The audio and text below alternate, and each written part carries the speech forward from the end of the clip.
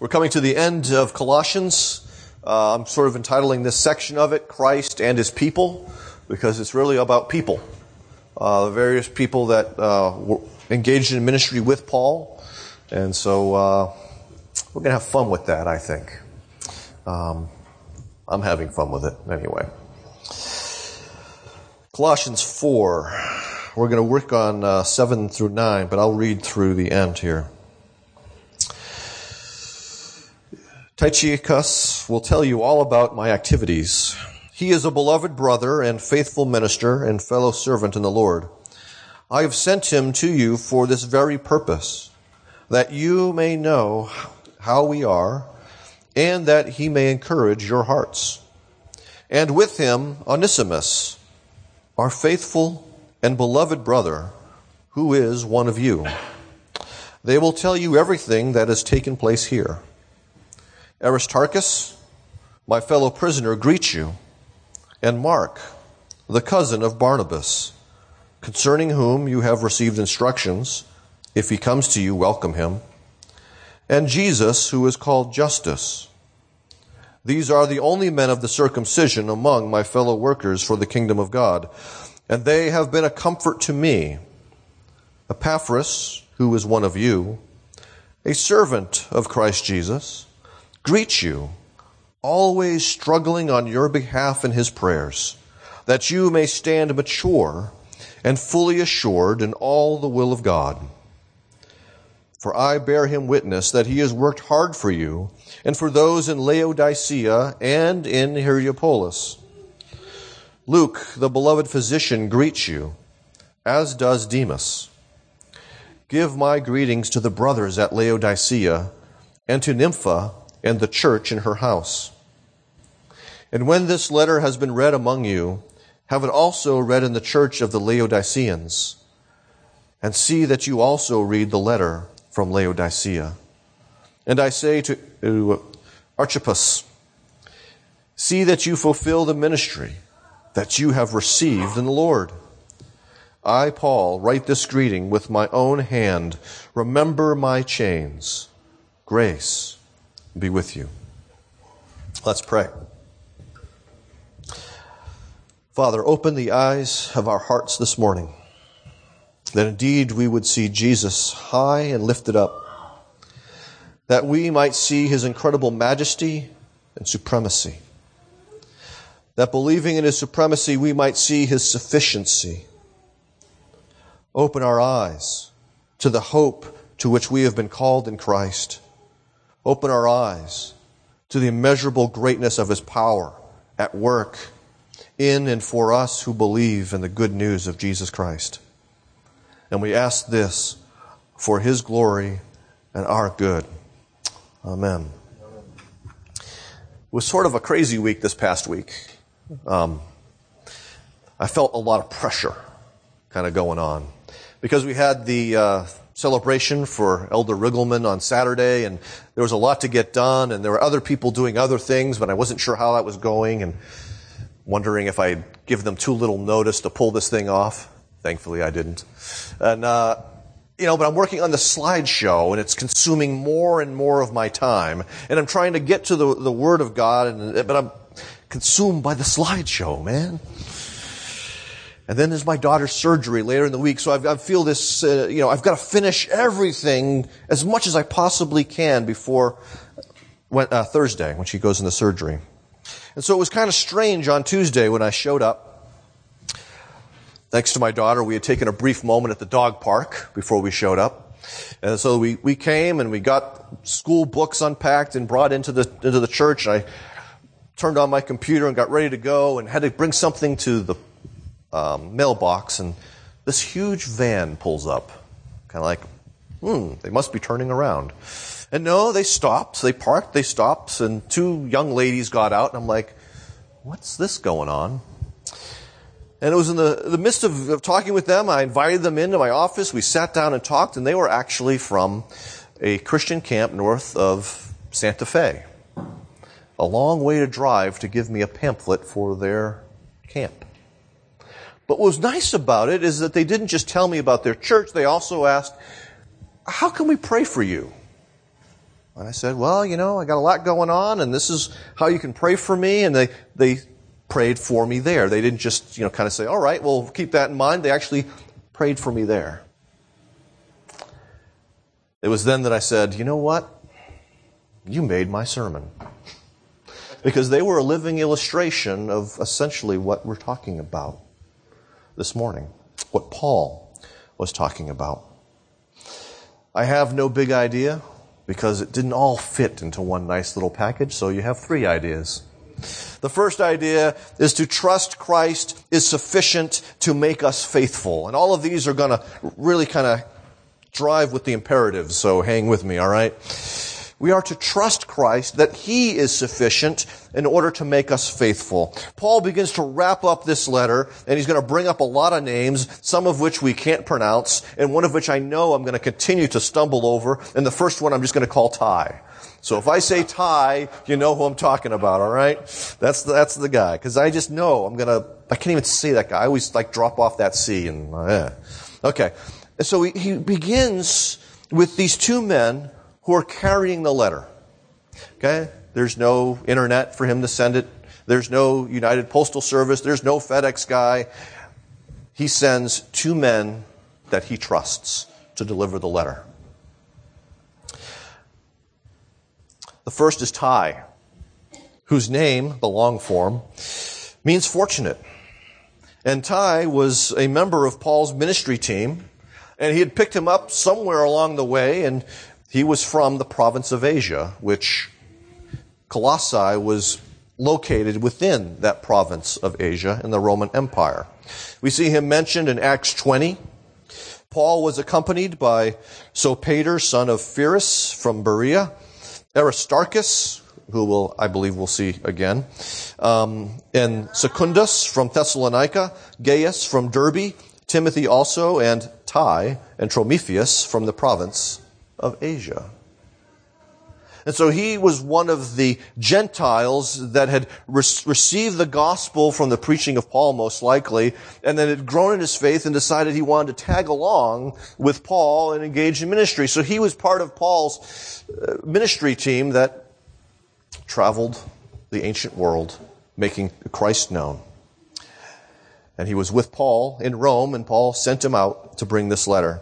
The second person that he mentions is Onesimus. Now, Onesimus is different. As we're going to see, he's not part of Paul's ministry team. In fact, though, he is, as Paul says, one of them, meaning the Colossians. He is someone who is originally from Colossae. And the reason why he is in Rome initially is not necessarily a good reason. He was a slave of a man named Philemon. And unfortunately for, Philemon, he ran away. We're not sure how or why he ended up finding Paul, but he did. And it was the ministry of the gospel that he heard from Paul, that he believed, became a Christian, became, as we'll see when we study Philemon in November, that he became finally useful, as his name indicates. He was essentially useless to Philemon before, but he becomes useful, and Paul sends him back to Colossae. Paul says this about both of them: a beloved brother. He says that, he repeats it for Onesimus. Signifies both men's. In other words, Paul has a deep, abiding affection and love for these 2 men. They have been graciously loved by God. What was said at the beginning of chapter 3 in terms of, where is that? Of course, now I have to get my glasses. I love these eyes. Okay. In verse 12, put on then as God's chosen ones, holy and beloved. So what was true of the Colossians as a group, that they were beloved by God, is also true of these 2 men that Paul is sending to them. They are beloved by God, but they are also beloved by Paul. He continues, both are called faithful. But Ty is called a faithful minister. What's interesting about that word minister, it's the one we get deacon from. So when he says this faithful minister, don't get in your mind, so much pastor, but more deacon. Okay? So he's someone who probably is more engaged in the ministry to those who are hurting, to those who need help, in serving the church at large. Every good ministry team needs deacons. Our ministry team needs deacons. I'm thankful for the deacons that we have. And we're going to get more. That's good. Onesimus, however, I would think would not be a likely candidate to be called faithful. Remember, precisely because he was a runaway slave, it would appear that he was an undependable type of person, an unreliable type of person. He was supposed to be faithfully serving a particular person in his household and ran away. And yet Paul talks of him as though he's reliable. What happened? How did both of these men become faithful? The gospel. That's how they became faithful. Yesterday, we celebrated a particular man in our congregation, our elder emeritus, because of his faithfulness. He became faithful to Christ in the same way that these men became faithful to Christ. First, they had faith in the gospel message.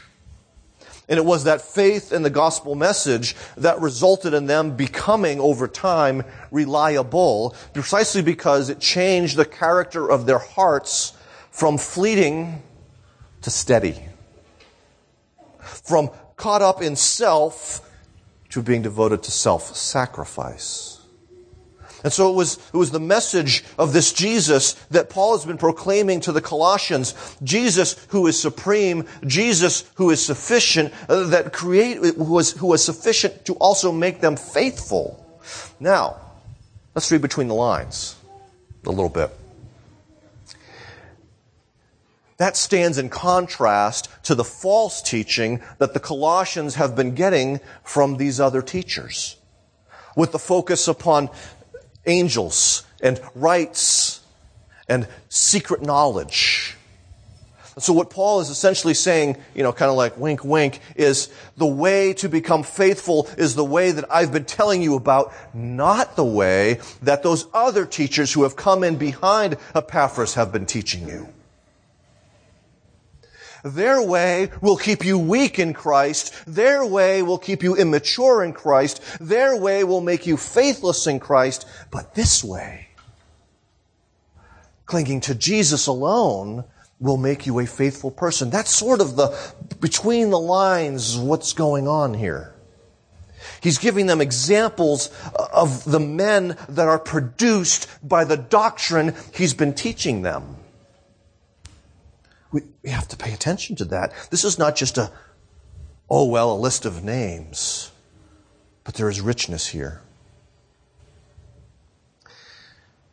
Not only that, but in speaking of Ty, he also says that he was a fellow servant of the Lord.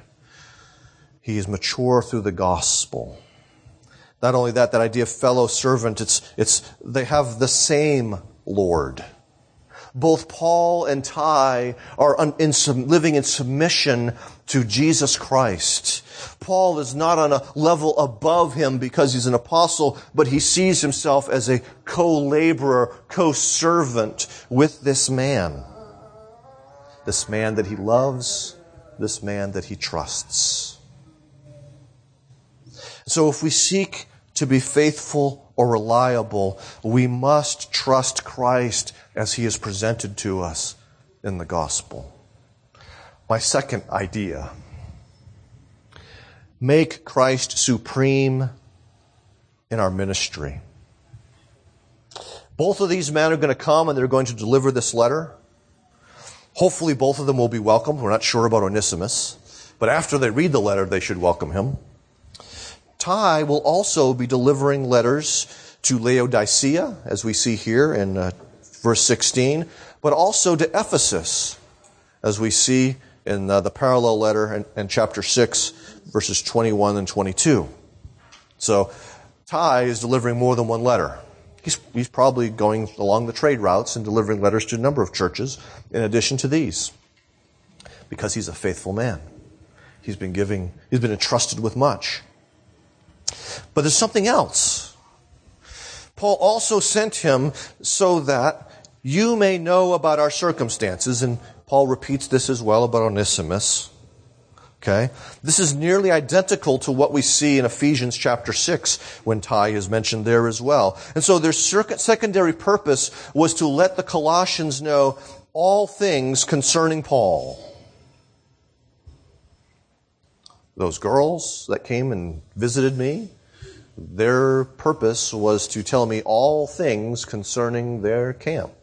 They told me that it used to be owned by Lifeway and it had been sold to the board of directors, and they're shifting their emphasis a little bit and doing more with outdoor adventure because they had so much land out there. It sounded really cool to me. It sounded even better when they said that pastors and their families can go for free. When am I going to Santa Fe next? Presbytery in a year. I might stay there. Okay? But they let me know what was going on with them, and that was a very good thing, and that's what Paul wanted these two men to do for the Colossians. Remember, he had never met the Colossians, and so he's letting them know about him through these two men. Years ago, when I was a young Christian, my first summer in Christ in the new church I had started to attend, there was a guy there that I got to know and became friends when he went to Emmaus Bible College, and so when he would write me, Brian would always put down Proverbs 25:25. Like cold water to a thirsty soul, so is good news from a far country. Paul is seeking to give them good news from a far country. He's seeking to refresh their souls through the ministry of Ty and Onesimus. But note the difference that's here. He wrote about Christ, but he has them speak of Paul in Paul's circumstances. Let's stop for a second. He writes about Christ precisely because they will need to continually go back to that letter to be reminded of these eternal truths about Christ and how it applies. The circumstances of Paul may change. He doesn't feel a need to waste paper to tell them about his circumstances. What he wants them to know, most of all, is about Christ. It is necessary that they know more of Christ. It is nice, better than nice, that they know of Paul's circumstances. Or, to put it a different way, it is of the essence. It is necessary that they know of Christ. It is for their bene esse, their well-being, that they know how Paul is doing. Okay? It's good that they know about Paul, but it's excellent that they know about Jesus. And so Paul tells them about these two things in these two different ways, I think, for that very express purpose. The message of Jesus was far more important, and it was far more life-changing than Paul's circumstances. Paul is seeking to build a better relationship with them. But whether or not they have a good relationship with him is secondary. What really matters is that they have a vital relationship because they're in union with Christ by faith. In a sense, what we see here is that the Bible gives us the meta-narrative, the big story. And our circumstances are sort of scenes in the story. If you can imagine for a moment the difference between, we saw a bunch of these yesterday at the slideshow, pictures. Those pictures capture moments in time versus a movie, which is a string of pictures that capture how those moments play out on a much larger stage. And so your circumstances and the circumstances of this church at this moment are sort of like pictures. And we need to remember that those pictures fit into a much larger story. The story of Christ and the church. And so, as a result, when we do that, what happens is that we gain a greater perspective on our circumstances because we see a context that goes beyond our circumstances. We were talking about this in Sunday school with the book of Revelation, and it would be easy for some of those Christians who received this book initially, the original audience, to kind of go, my circumstances are not so good right now. Maybe God has kind of forgotten me. And what John is doing is putting them in the larger context so they can see that Jesus is faithful, that Jesus himself has tasted death. They need not fear tasting death in the hands of their persecutors. They will prevail. And so we too tend to shrink our lives down to the present, and we need to see both what God has done in the past and what he promises to do in the future. We need to stick our story into the bigger story instead of seeing it as somehow disconnected from what Christ has done. Focus on how your story and ours, our church's story, it's not just your personal story, fit into this larger, greater story. And that's part of what I was trying to do with that slideshow. Pointing to how the ministry of this church is much larger than this church over the years. There were pictures of missionaries and RUF people, pictures of church plants, members who are still faithfully serving Christ, but in other churches. Give us a larger perspective on what's going on. And so our ministry should keep Christ supreme and others secondary. My third thought, my third idea. Encourage one another in and through Christ. Ty, in a sense, is serving the Colossians in Paul's place. In another way, too. Not only is he communicating how things are going with Paul, but Paul sends him there expressly to encourage their hearts. Paul thought they needed encouragement. And he just didn't pray for it.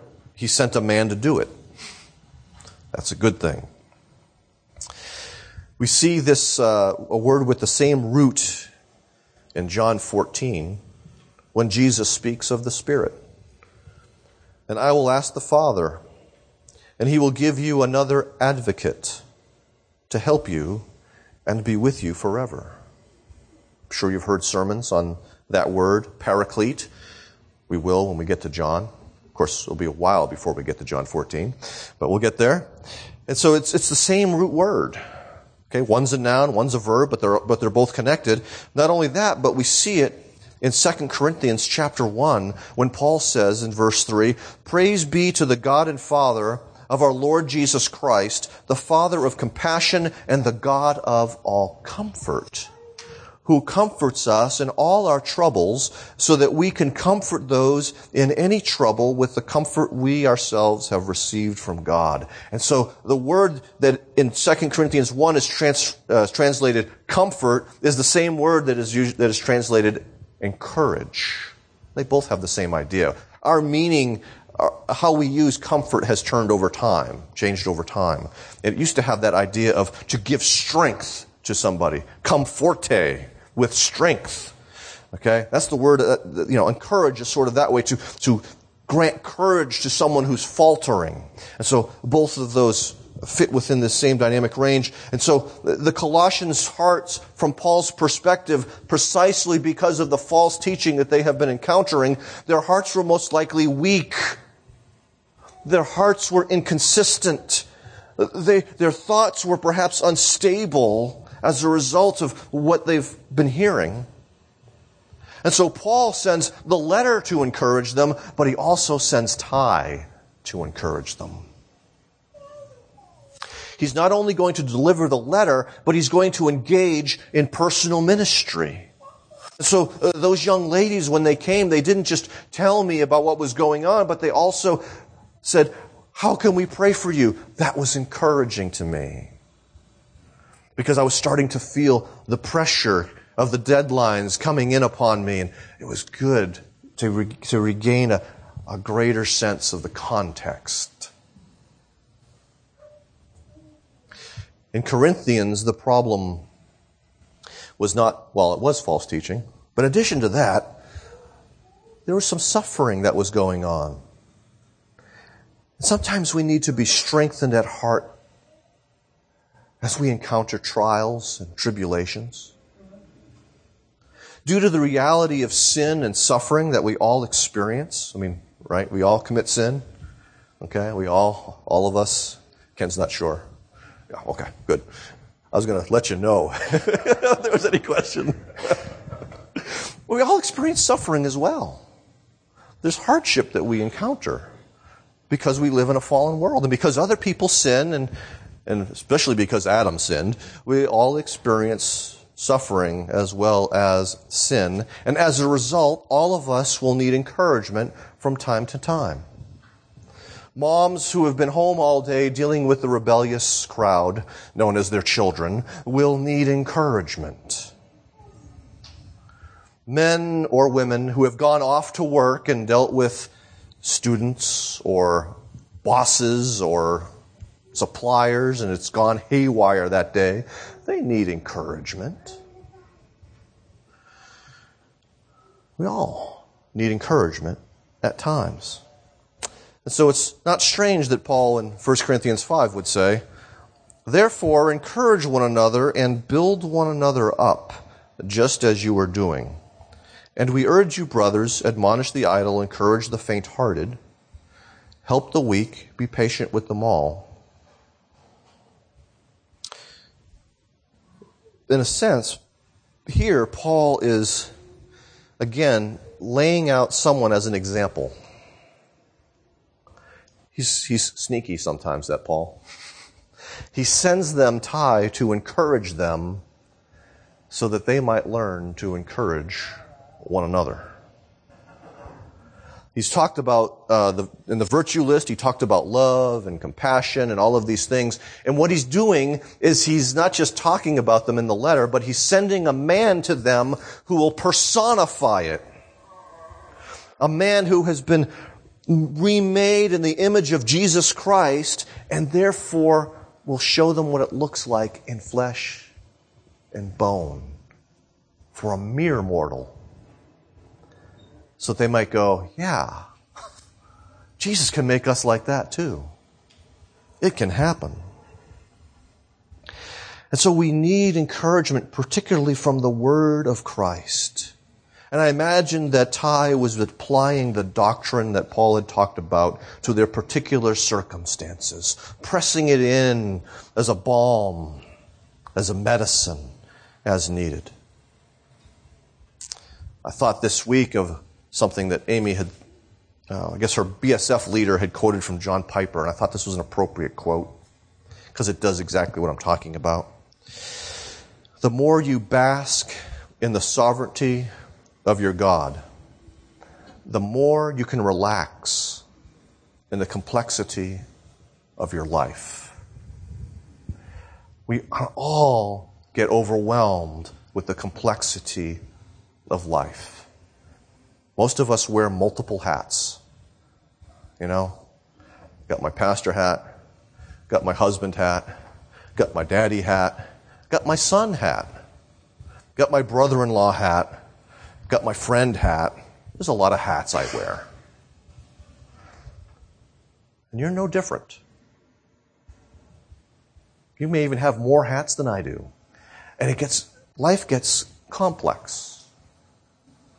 Especially in this information age. We can often feel overwhelmed with what we hear kind of going on. And I got a minute.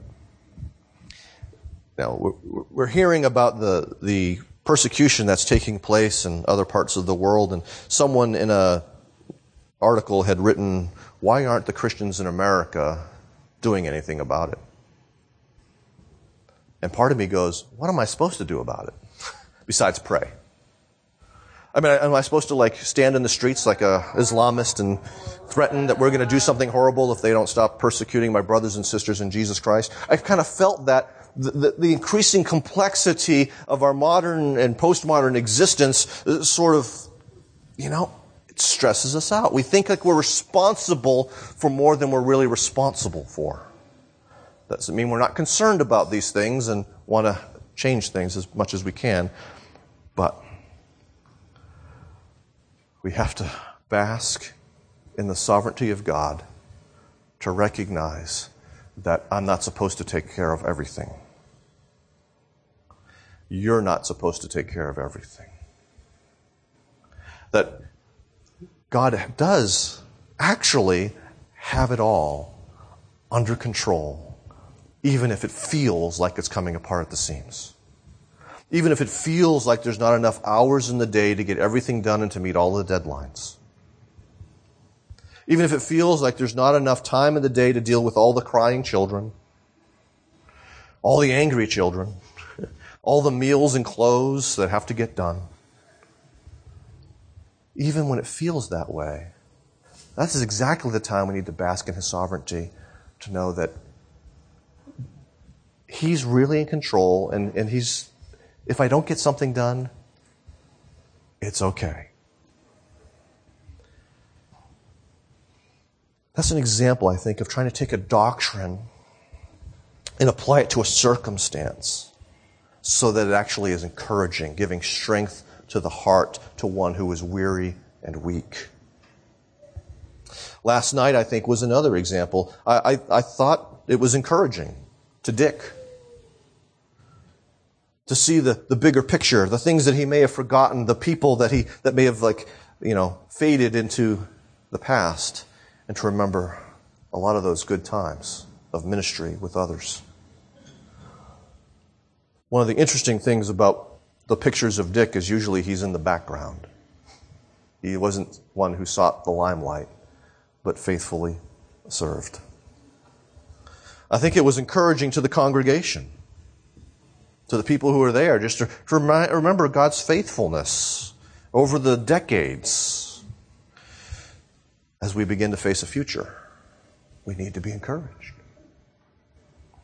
And so where do you need encouragement? Do you need it in parenting? Do you need it in marriage? Do you need it at work? Sometimes we have to be vulnerable and humble and ask for it. Not the last thing we want to do. That's the first thing we need to do,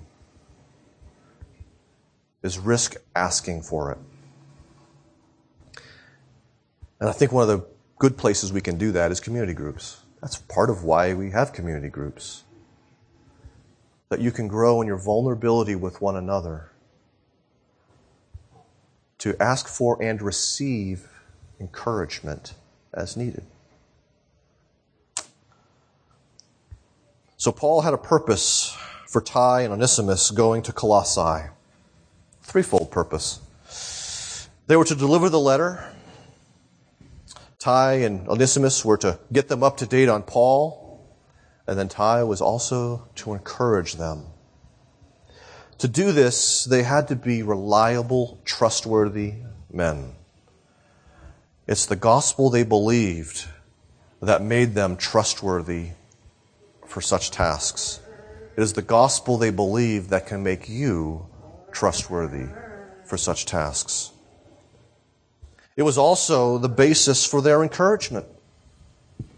Paul shows us yet again that Christ and the gospel are essential to our life of faith, because Jesus alone is supreme and sufficient to restore us, not just to God, but to restore God's image in us. Let's pray. Father, we thank you for these two largely forgotten men and the role they played in the life of that church. That was an important role. And so we thank you for faithful men like them. And we ask that you would continue to make us faithful people, increasingly more faithful than we already are. Father, thank you for the people here who are faithful, who are reliable, who are diligent, those who notice when others are faltering and offer help, and those who, when they're faltering, cry out for help. Father, continue to work in us that we would be increasingly more of a loving community as you intend. Continue to reshape and refashion us and instruct us by your word and help us to listen. Not just listen, but to believe. And by believing, begin to act in obedience to you. And that only happens as your Spirit is at work among us. And so we ask for your Spirit to work. In Jesus' name, amen.